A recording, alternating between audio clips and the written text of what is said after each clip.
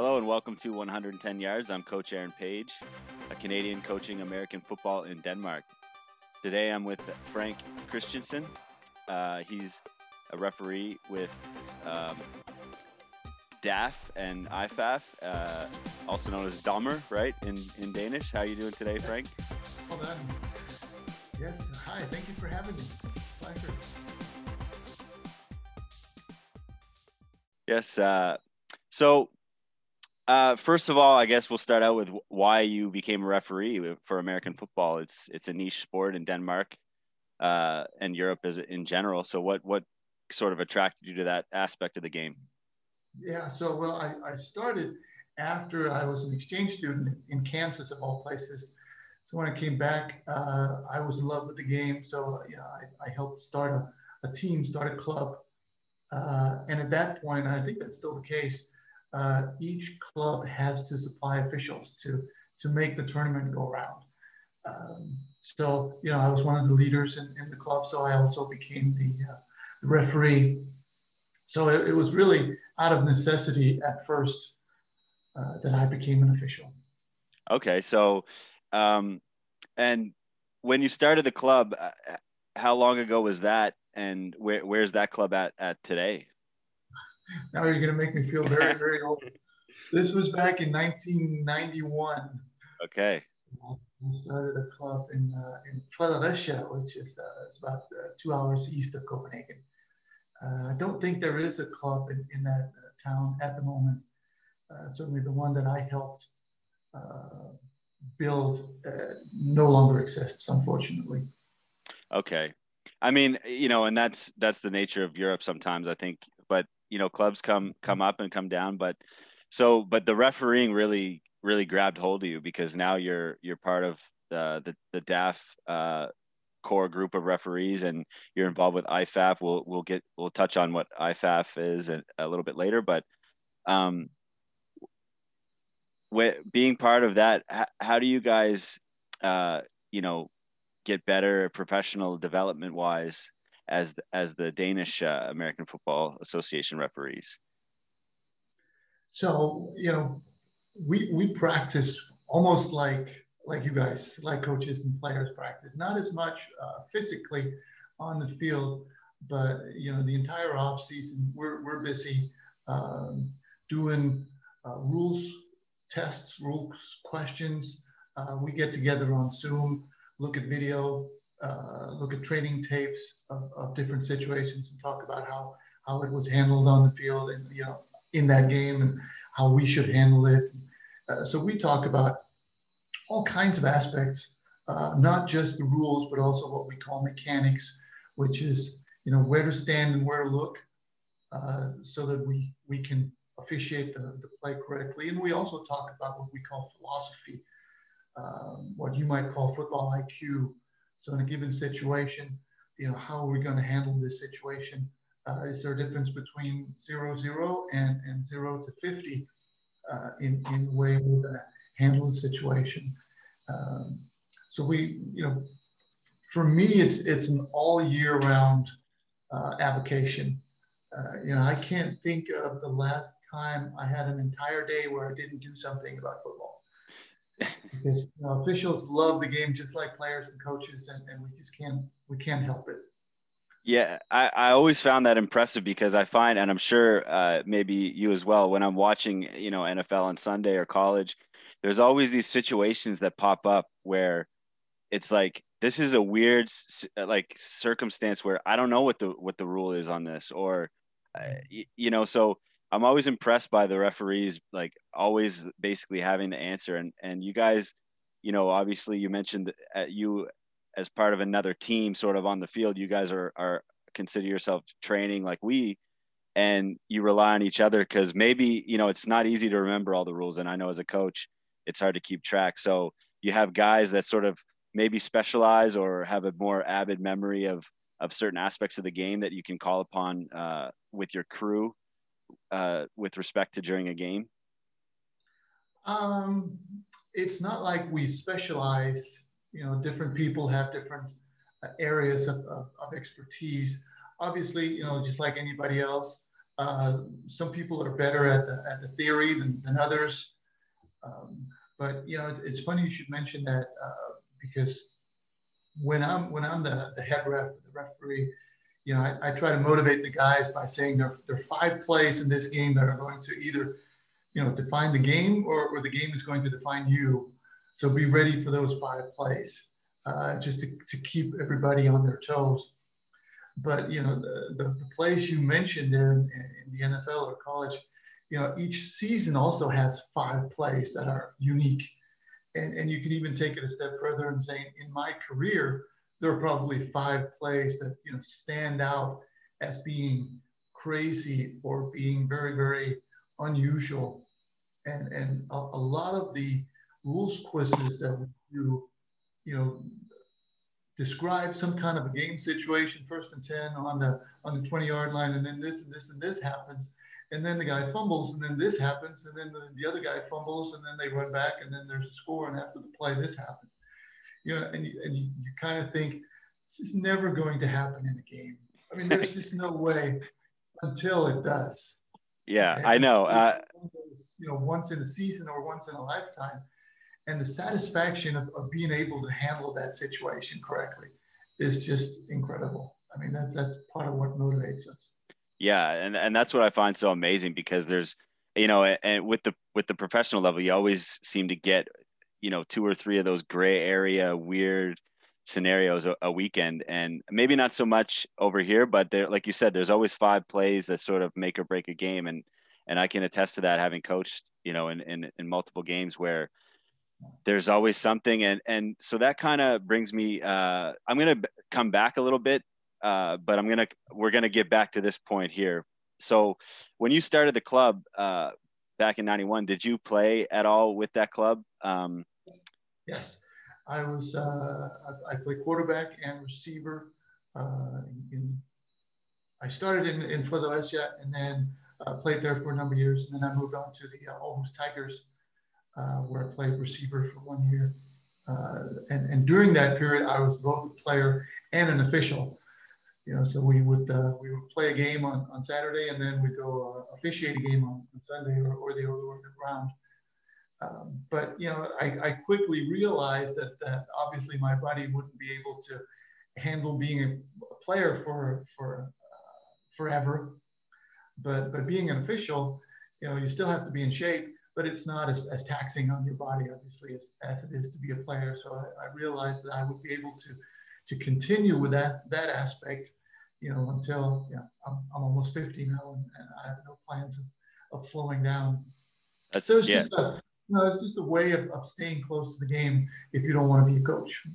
Yeah, and I that brings me to my next question: is, do you think because there's some instances where a guy is maybe a little older, wants to get involved with the game and starts reffing, or but has never played. Do you think that affects their ability to be a ref, and maybe not in a sense in their competence, but just understanding of what certain players are trying to do, or why, it could affect the way they see a call when they've never played against a defensive end, or understand what, like, the little nuances within the game from having actually played it. It certainly could slow down the development a little bit, because you've never been on the field and you've never had that experience. So it's certainly a plus if you've been a player, and it's not a necessity. I mean, I know some officials who've never played who are top-notch officials. So it is possible to learn, but certainly it is an advantage to play the game. And if anytime we get ex-players who become officials, if you were a linebacker or an O-lineman, it'd be obvious to try them out as umpires initially, just because they know what's going on in the trenches. And if you're a receiver or a safety, try to be a deep official, because you know what receivers are trying to do to cornerbacks, and the other way around, so that you can use that knowledge to start out with. And then typically what we try to do is get everybody to try all the different positions as an official, just to see what they prefer. Because once they, there's so much difference between being a referee or being an umpire or being a back judge, and it takes different tempers or different skill sets depending on what position you are in the field. Just like if you're a player, and it's very important that you work a position that you really, really like, because then it becomes more fun and you become better at it. Yeah. And I agree with that because, just like coaches, that coach in the upper echelons, they may have not played in the NFL or, even played college for that matter. So I don't see it as a huge barrier, like you said, but it can definitely slow down the progress, whether you're coaching or refereeing. And, you did a great documentary sort of interview with First Down Photo that I really got a great insight as to sort of prep me for this interview. I thought it was amazing. It's in Danish, but there is closed captioning, and I'm going to post a link for that as well in this. But so back to in game and what affects those those 5 plays. Other things that I find affect refs could be fan reaction to certain calls, or even coaches' reactions or players on the field. And being human beings, that does sort of sprinkle its way in, or it can. So how do you guys build up that tolerance to be able to manage a game and not let emotions take hold? Because I know that as players, that can happen with our opponents, and sometimes referees get unnecessary criticism because coaches and players don't understand exactly what they're doing or what they're responsible for. Yeah. There are 2 aspects of it, really. One is during the play, and one is between the plays. During the plays, I remember once seeing an interview with Michael Irvin, I think it was, where he was talking about how when the ball is coming to him, nothing else exists. And then when he catches the ball and play is over, I still get goosebumps, because he said now, the fans come back. Now he can hear everything. Now he notices the players, the teammates, and the fans cheering. It's pretty much the same for us. During the play, we are so focused in on our responsibilities and our keys and our players that, it could be, the play really doesn't matter. We don't really see the game. We don't see the game as an exciting game. If I'm the referee, I see my quarterback, maybe a running back, let's say it's a passing play. I see the quarterback in the pocket. I may see a running back if he's in pass pro, and I'll see my tackle if he's my key. Once he throws the ball, it's gone. I don't see it anymore. I don't know what happens down the field. So I don't get involved in the craziness the same way. Between the plays, you do get to feel, and you have to be able to feel, the mood of the game, the intensity, to be able to handle players and talk to players and coaches. But for us, we take great pride in being calm when everybody around us are going crazy. It helps us a little bit, and this is probably one of the things that's difficult for you to understand as a coach, but we have no interest in who wins the game. We do not care. So being all hyped up about this team driving down the field to potentially score and win the game, to us it's just a drive in a close game. Whether they score or not, it doesn't make any difference to us. Whoever wins, wins. We're going to have a good game and a close game, whoever wins. So that part of it, we try to sympathize with the players and the coaches, just to try to know what they're going through and know why they're reacting the way they are. But it is a completely different game we watch. Even when I watch games on TV, I don't care who wins. And that's not why I watch the game. You know, sometimes in the off season we'll get together, a bunch of officials, and watch a game, and we will be watching the same stuff that we would during a game. So we'll be watching that. Oh, that was a holding. Yes, that was a holding. And then, you know, after the play, you see, oh, there's a flag, and then the referee comes on. We don't see the running back and, oh, now he made it beyond 100 yards rushing, that kind of stuff. Yeah. We're looking at our stuff, and that probably helps us keep our calm during the game.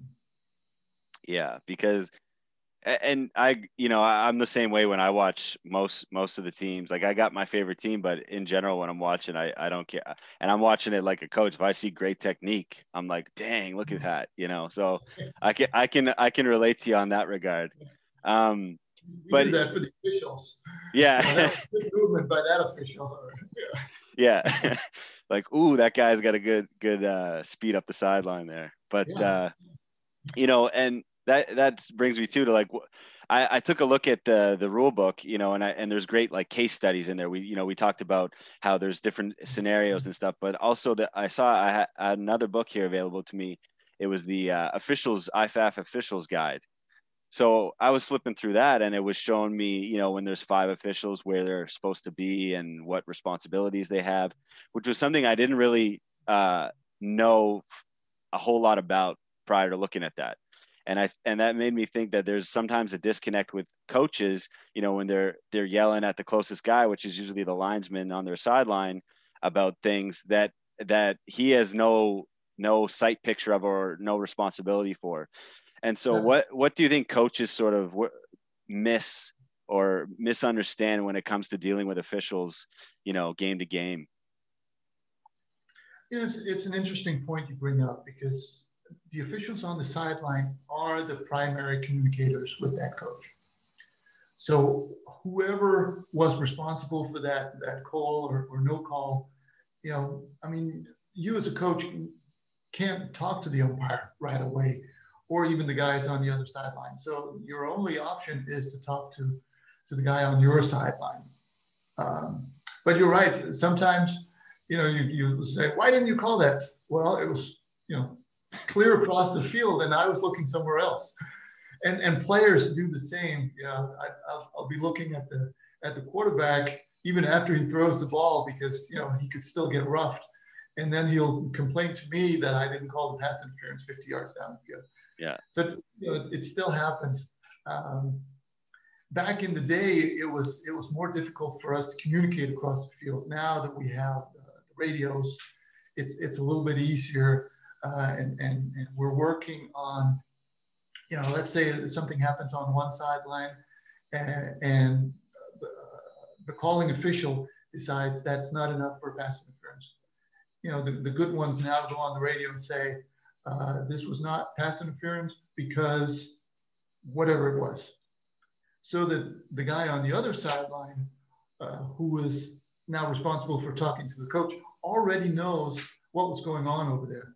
So that when you come up and ask him, why wasn't that pass interference, he can say, well, the guy over there that made the call says, the ball arrived before the contact happened, or whatever it was. So we do try to compensate a little bit and help each other out, because, we really want to get all that communication out to the coach before he needs to ask for it. That's a big part of what we want to achieve during a game is communication with the coaches. Sometimes we don't have time because the game is going fast, but it should never be a situation where we don't want to talk to a coach. Sometimes we prefer to talk to the head coach, because assistant coaches tend to be a little bit more livid. Sometimes where the head coaches are usually a little bit more, calm and distanced from the game, because they have to have that cool and collected, overview of the game and the situation. Plus, having 10 assistant coaches in your ear can be a little distracting, but one head coach is usually, that's doable. Yes. I think another thing that's um, it typically is, you know, I often get the question from coaches, can't you just tell me what's legal and what's illegal? You know, so that I can tell my players, you can do this and you can't do that. In kind of a black and white version. And the thing is, I can't think of a call on the field right off the top of my head that's black and white. We live in a gray area. This is true. Everything is gray zone. You know, whether it's you know, some of the things that is as black and white as it gets could be a false start, but you can always get down to where it's a gray area of, was that enough to call, or was that not enough, and can we deal with that with the top two, um, and you know, any time we talk to a player, you know, watch your hands or move back a little bit, it's typically a situation where what they did was technically illegal, but we're trying to deal with it without slowing the game down, you know, without throwing 50 flags a game. Yeah. So, you know, whenever a player or a coach gets upset because we talk to them, really they should be appreciative, because we're trying to help them. I agree. And, you know, in my past, like, I've never had a bad run in with refereeing. I've been I've been the assistant where I'm a little more emotionally charged. But then when I started taking on head coaching roles, you know, when you said you get a little kind of more zen, as I'd like to say, or because you have to have that relationship with the referees and the officials, and you don't want to, you know, ruin any of the relationship in game, because then maybe they're not going to give you the full, like, you know, you guys typically do a good job most, but if a coach is not being civil or respectful, then it's hard to you know, to give all that information sometimes. And you know, with the kind of moving on with the IFAF stuff that you're involved with, how does that, how do you get into that, and what sort of is there extra training you have to do to ref on the international level? Is there like step by step programs, you know, within the countries? Yeah. The first thing you have to do is you have to become, you know, one of the best officials in your country, so that your own national federation recommends you, or your national officiating committee or federation, whatever the case may be, uh, recommends you for an IFAF clinic. And typically, you know, the officials get together for an annual clinic, and then each country has a what we call a country contact, which is really the person in charge of deciding which officials are eligible for international assignments. So once you get to that level, you have an opportunity to be assigned to either you know, national team games, single games, or club team games, or one of the you know, the European Championship tournaments, or even the World Cup. And that's in your own country. But within that, like within that process and the training you guys do and the video breakdowns, do some guys, you know, because you're not trying to slow any of the games down, and you're trying to make the right calls and fix the little technicalities that, you know, could be illegal. You know, do you get guys, you know, wanting to kind of show that they're, look, I called a piling on, you know, for example, like, you know, I saw that, and it's, you know, it's human nature, you know, they want to show that they're paying attention and they're doing their job right, but maybe getting a little overzealous with the yellow flags. And do you have to kind of reel them back as a mentor to the younger guys coming up and say, look, you're a great ref, but you have to, you know, we don't want to throw flags the whole game. We want to keep it, you know, more of a high paced game, and you're going to get your shot if you continue to, you know, perform under the right circumstances.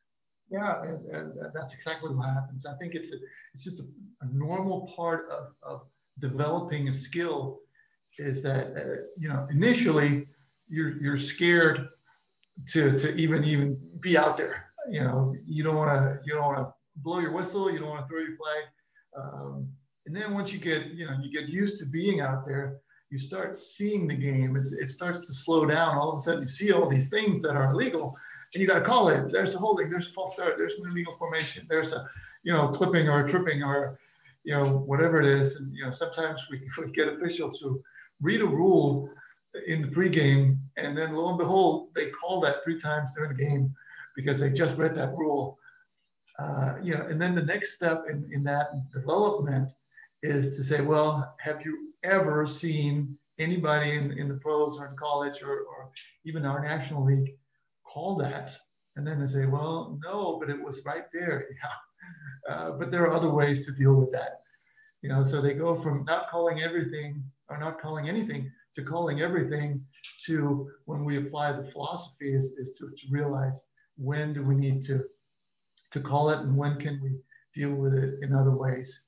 You become more surgical in your application of the rules. And I think from my experience seeing refs develop just in Canada or over time, through the high school season, you see the guy, going like you said, not calling anything, then calling everything, and then kind of they find that middle ground. Now, are there some games where you sort of gauge the two teams and maybe let them play a little bit more? Like, does that what you mean by the philosophy? Maybe it's not illegal, like you said, it's those gray areas, but you let a little more like back and forth between the DBs and receivers, or maybe that's ref or official dependent. And I don't see anything wrong with that as long as it's sort of balanced within the scheme and not, over the line either way. But does that happen, depending on game to game, obviously? For the how much we let the receivers and the cornerbacks battle, hopefully we can use some of the training tapes that we have to show examples of this is too much and this is not enough, and here we can have a talk to and stuff like that. And then you can kind of build a library of plays so that when you see something on the field, you can recognize. And that kind of reminds me of the thing I saw in that training tape where the supervisor said that was a talk to. So hopefully, we try to be consistent from game to game, not just from play to play, and also from official to official. Right. Does that always happen? Absolutely not. But that's what we're striving for, is that consistency completely across, even across country, if you're looking at the IFAF level. Yes. As for the philosophy, obviously, if we have a situation with a running clock where one team is up by 40 points, we don't want to, we'll let more stuff go. If it's safety issues, we still call it. We don't mess around with that because safety of the players is still very, very high on our priority. But if it's a formation, if it's a little hold, and score is 40-0, we have this saying is, if the game wants to die, we need to let it. Yeah. Okay. We don't want to stop the game for ticky-tacky. Yeah. But a lot of our philosophy really also deals with what we call the when in doubt principles. So one example could be, let's say we have a lateral pass that is very, very close to be 90 degrees to the sideline. So we have to make a decision. Was this a backward pass? Or was it a forward pass? If it happens in the backfield, we would typically say it's a forward pass, because then if it becomes incomplete, or if it's not caught, it's an incomplete, it's a dead ball. We don't have to deal with a live ball, potentially a turnover, all that kind of stuff. Yes. In the backfield, it would typically, when in doubt, it's going to be a forward pass. It's going to be a rule of forward pass. Once the runner goes beyond the line of scrimmage and he does the same type of pass, now our philosophy is it's going to be a backward pass. Because if he does a forward pass beyond the line of scrimmage, it's illegal. Mm-hmm. So if we can help it, we want to make it legal in this situation, and we're going to rule it as a backward pass. So those type, we have a ton of those when in doubt principles that we have to, we have to know well enough that we can apply them on the field, in a split second when it happens. So that's really what we're talking about most of the time when we talk philosophy and game situations. Yeah. And now, obviously when you're coming up as a ref and, learning and getting to where you're at, like there probably have been a few mistakes along the way. And, and same with me in coaching, we've all been there, but how do you react to that? Or how do you tell the younger guys coming up, like, if you made a mistake, big one that I'll point out is maybe inadvertent whistle on a fumble or something like that. What do you say to the guys coming up, or what did you do for yourself to deal with that and in those situations? That's a really good question. I typically, especially if I'm the referee, I tell the official, right when it happens or right after, before the next play, I tell him, right now you have an opportunity to show everybody that you can focus on the next play. And that's really that's a crucial ability to have as an official, to forget the last play and focus on the next one.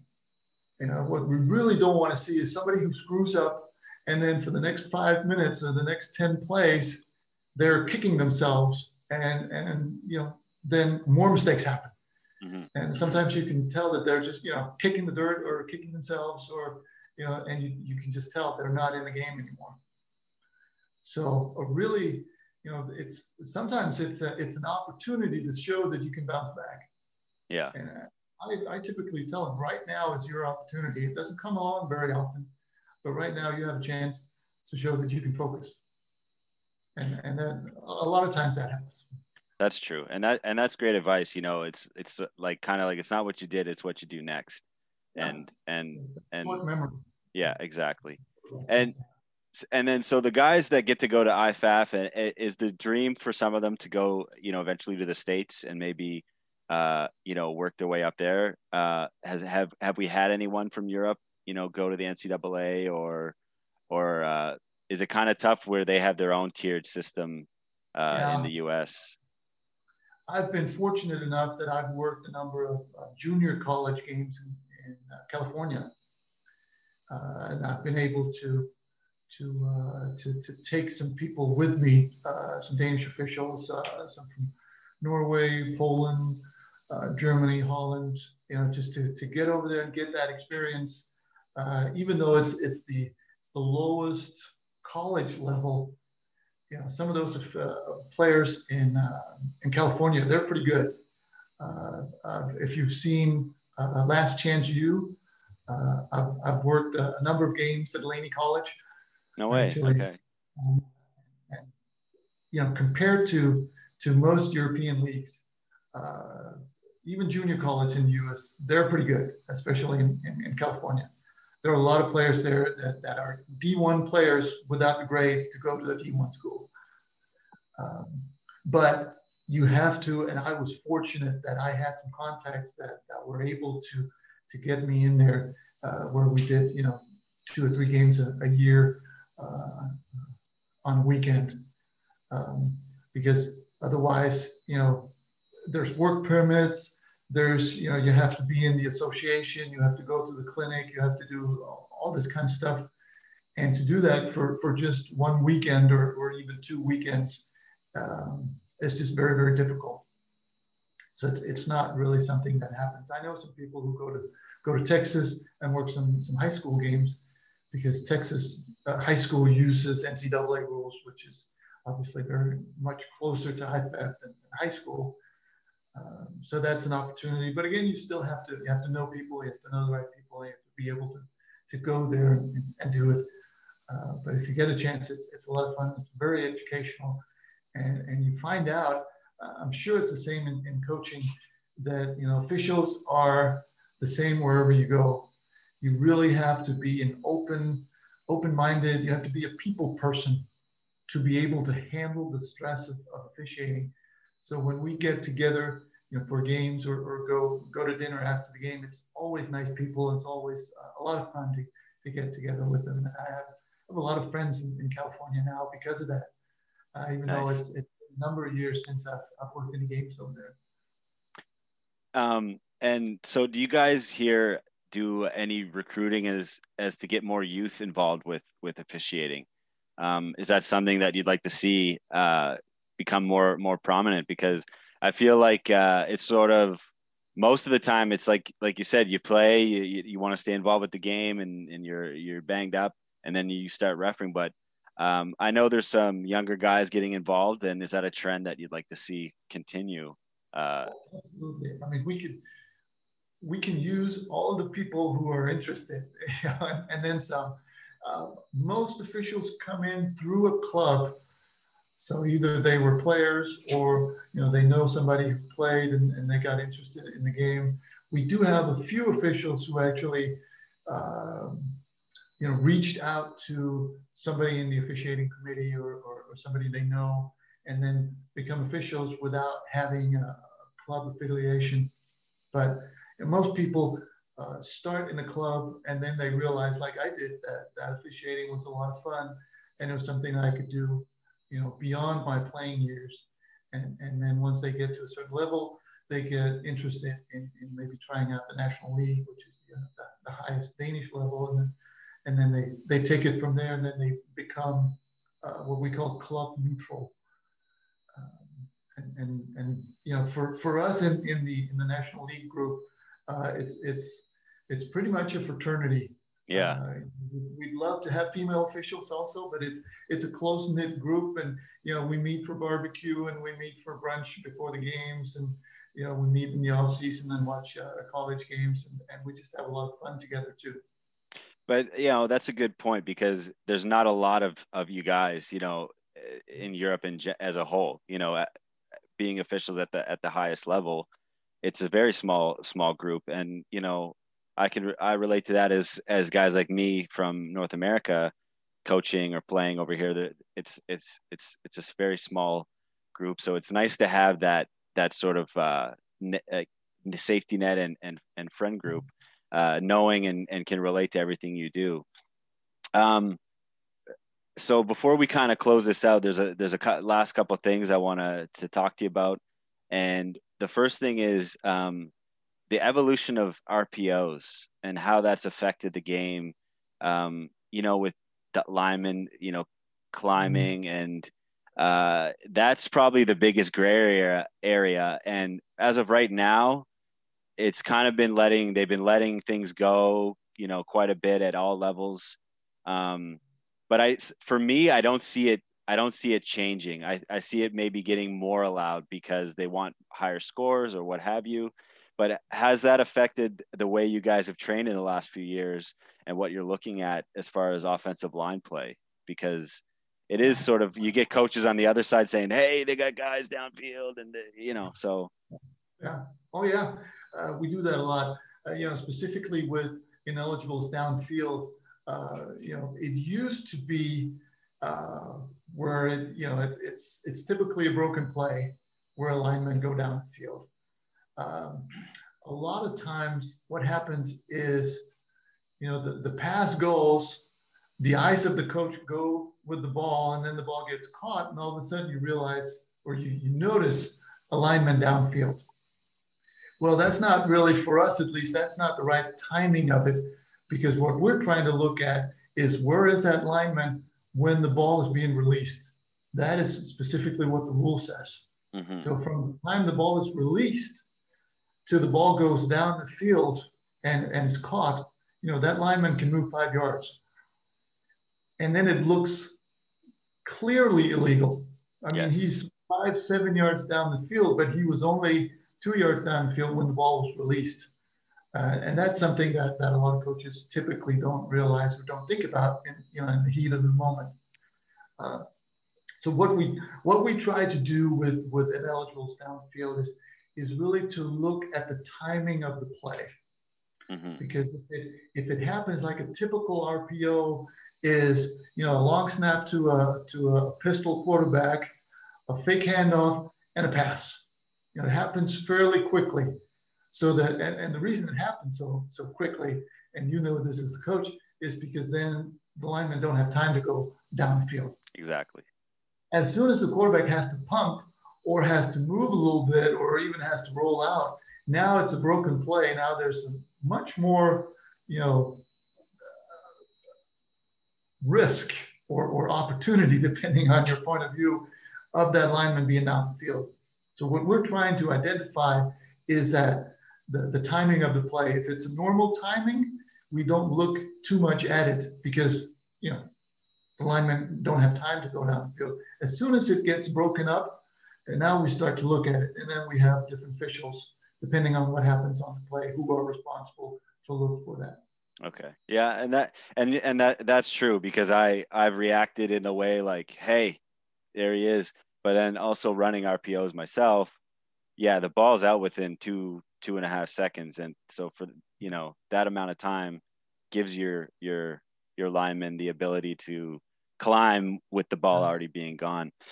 And then the last thing was, off the top of your head, is there any sort of weird rules that haven't ever been seen by you? And for me, I was looking through the rule book the other day. So I saw something interesting, and I don't know if it can be taken advantage of or not, but basically a punt can be advanced by the kicking team if it's caught behind the line of scrimmage. And that could be by an ineligible, what have you.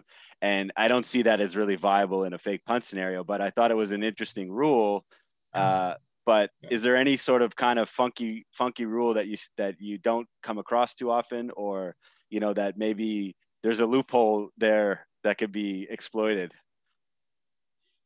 Most of the rules are in the rule book because coaches were trying to find a loophole. So if you think the rules are crazy complex, well, it's to plug all the holes that the coaches are trying to find. One rule that I think is kind of funny, quirky, is the intentional grounding. So let's say you have a play where the quarterback grounds the ball and the referee throws a flag for intentional grounding. The rule says that it's going to be the passing. It's a loss of down at the spot of the foul, right? Mm-hmm. So it's the sack that you were trying to avoid, right? The rule also says that in a situation where you have an illegal forward pass, the ball belongs to the passing team at the spot of the pass. Mm. So you could have a situation if it wouldn't make any difference in the game, but I just thought it would be kind of a fun thing to do. Once in my career, is for a coach to decline the intentional grounding, and the result of the play would be the same as if he accepted the penalty. Oh, okay. Yeah, that's the pass belongs to the passing team at the spot of the pass. Yeah, that's so for interesting. whatever reason, beyond that, I've never seen a fumble Ruski, outside of the longest yard. Yeah. I've never seen it on the field. It would be illegal, but you'd have to go back to the 1980s and the Cornhuskers. Nebraska. Yeah. Yeah. See that. But that was probably a coach saying, "Hey, this is a good play," and then they decided, no, that's not a good play, so they had to put in a rule. Yeah. Also, you know what? Actually, right before we close this off, the illegal tactics that's one that kind of strikes me as also odd a little bit, because when you're going with a hard count, for example, because you're trying to draw like an offside for you're trying to get them, and right. And then there's like that, there's a line of illegal tactics. Like if you have a coach saying, hey, come over here. I forgot to tell you something about the play. And the quarterback motions over, and everyone's like, oh, in maybe a closed formation, and now no one's run out with them. And then you snap the ball and he runs a go route. That would be more the illegal tactics. But where's the difference in some of that stuff? Yeah, the difference is that as soon as you, for example, use the substitution process as part of your tactic, as soon as you're saying to the defense, we're not going to snap the ball now, come over here, I need to tell you something, is not part of the play. Right. That becomes the unsportsmanlike. The Philly special where the quarterback is going around talking to different players, like they're putting in a new play and then they snap the ball, is different in the way that everything happens on the field and the sideline is not involved at all. Right. To us, that's one of the that's the line in the sand. Yeah. Yeah.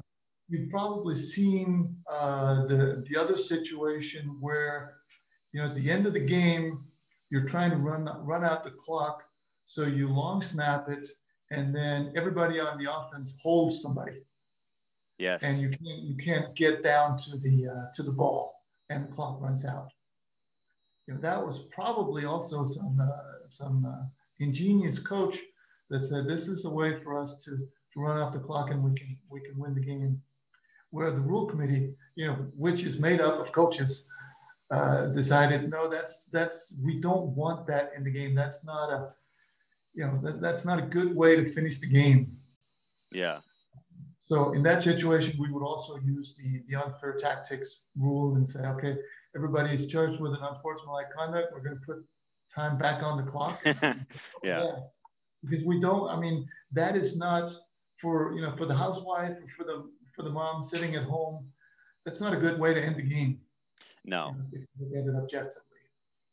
No, and it's always interesting when there are those, like, the more famous one was Belichick and the Titans, or getting the false start within 5 minutes left in the quarter, the clock can continue to run, and so there's like you said, the loopholes or the rules are made to stop these loopholes, but people still ultimately find little ways to take advantage sometimes.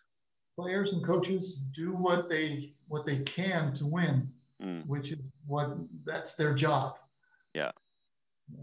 But the rules are there to make it an even playing field, but also to keep the game level and keep it fair and keep it interesting. Yeah.